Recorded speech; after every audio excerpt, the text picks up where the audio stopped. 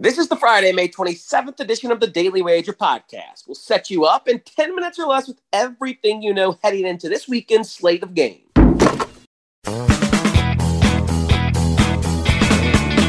Welcome to the Daily Wager podcast presented by DraftKings, America's top-rated daily fantasy app. Tyler Fulgham here, flying a solo mission on this Friday. Do want to let you know of a programming note. No bet today and no daily wager today.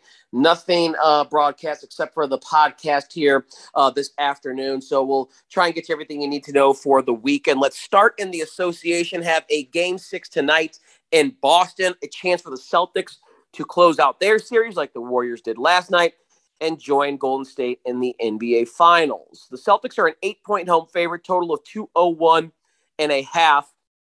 And this series, before the series started, I bet it would go 7 games. And it looked like it would do that until just the last couple of games. Miami has kind of just succumbed to poor injury luck. Both teams have been dealing with injuries, but I think it's been more severe on the Miami side, whether it's Kyle Lowry, Tyler Hero, Jimmy Butler, that they've dealt with injuries at a more significant rate and to more significant players than Boston has. I know Jason Tatum's been a little banged up, but by and large, he's been a healthy Jaylen Brown, Smart has been banged up, so too has Robert Williams, but they've been able to play and contribute in a much better fashion than, say, Kyle Lowry has or Tyler Hero has or Jimmy Butler with his injury in this series.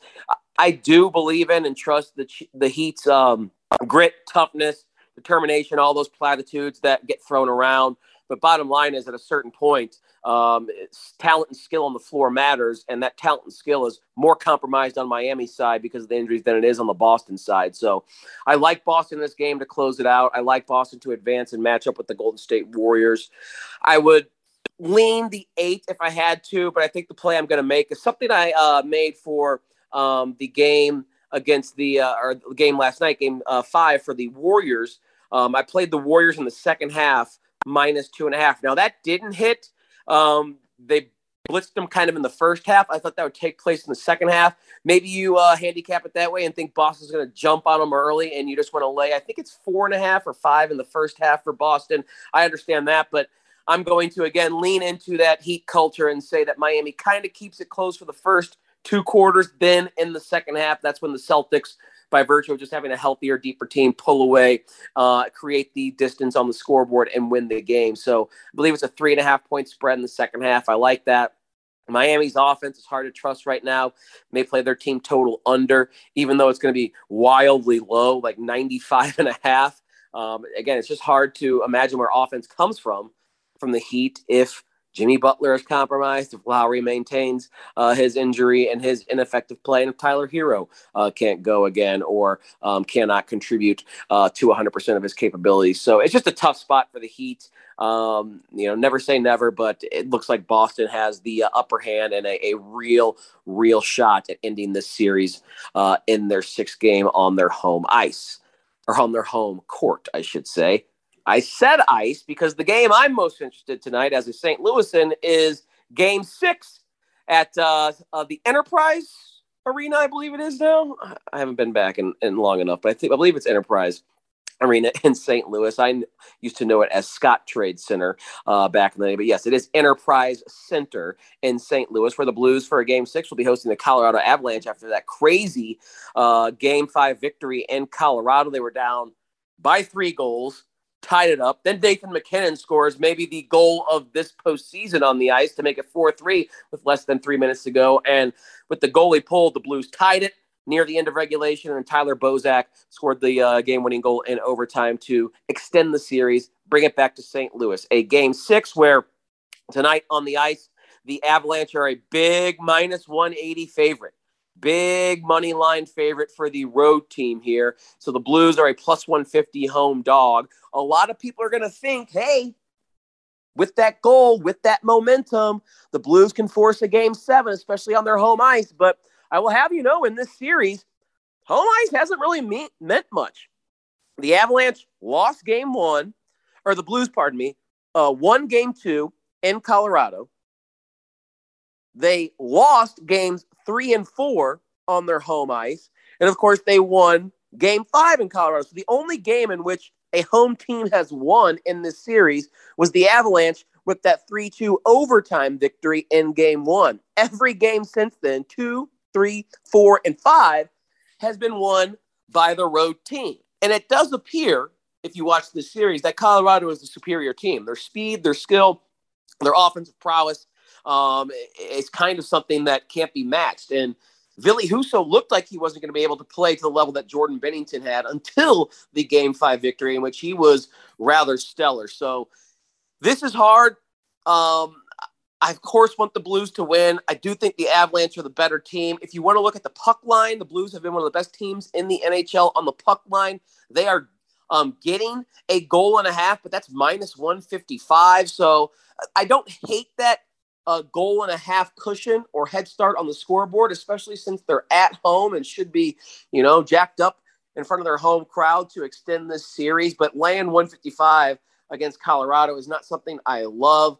Though the Avalanche have kind of been dealing with this narrative over the last few years that they just can't get to the Final Four in the NHL. They haven't made it to a conference final since the early 2000s when Joe Sakic was on the ice instead of up in the up in the front office. So I do know after talking with Puck Daddy many shows during this season and regular season that Blues are one of the best teams on the puck line, and getting them plus a goal and a half at home is enticing, but I don't like laying the juice. It's minus 155, minus 165 at some shops. So I just don't have a strong lean in that game, but did want to give you where we are with the line and the puck line, money line and the puck line in that matchup.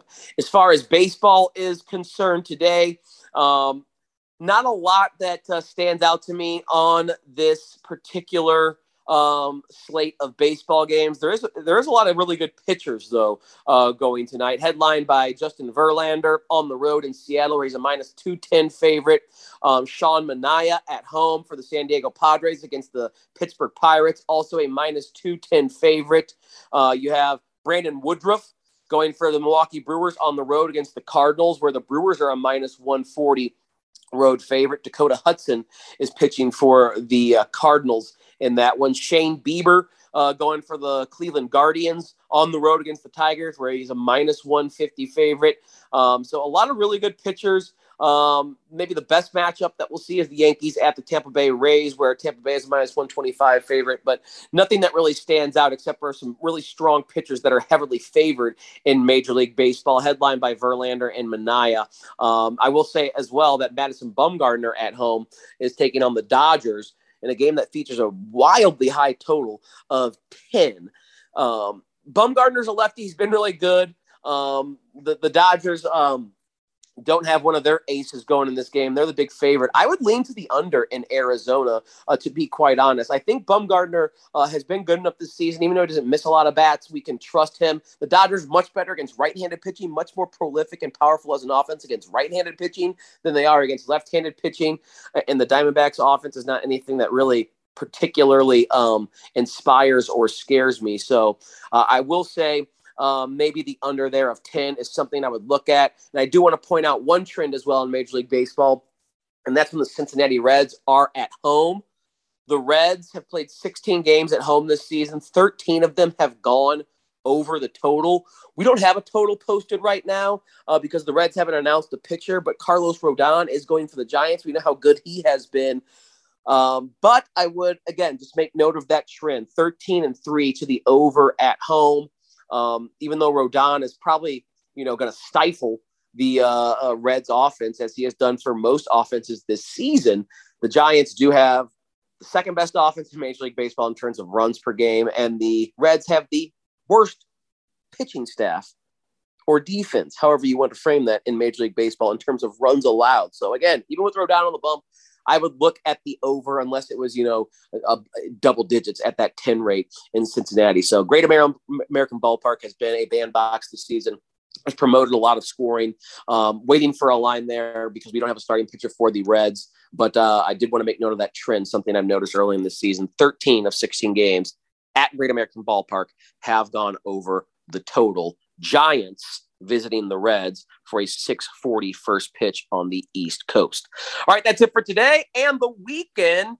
10 minutes or less, the best bets you need. As promised, please do us a favor. Don't forget to rate, review, and follow wherever you are enjoying this podcast. It helps us out tremendously. Have a wonderful and safe Memorial Day weekend with friends, family, and some good food.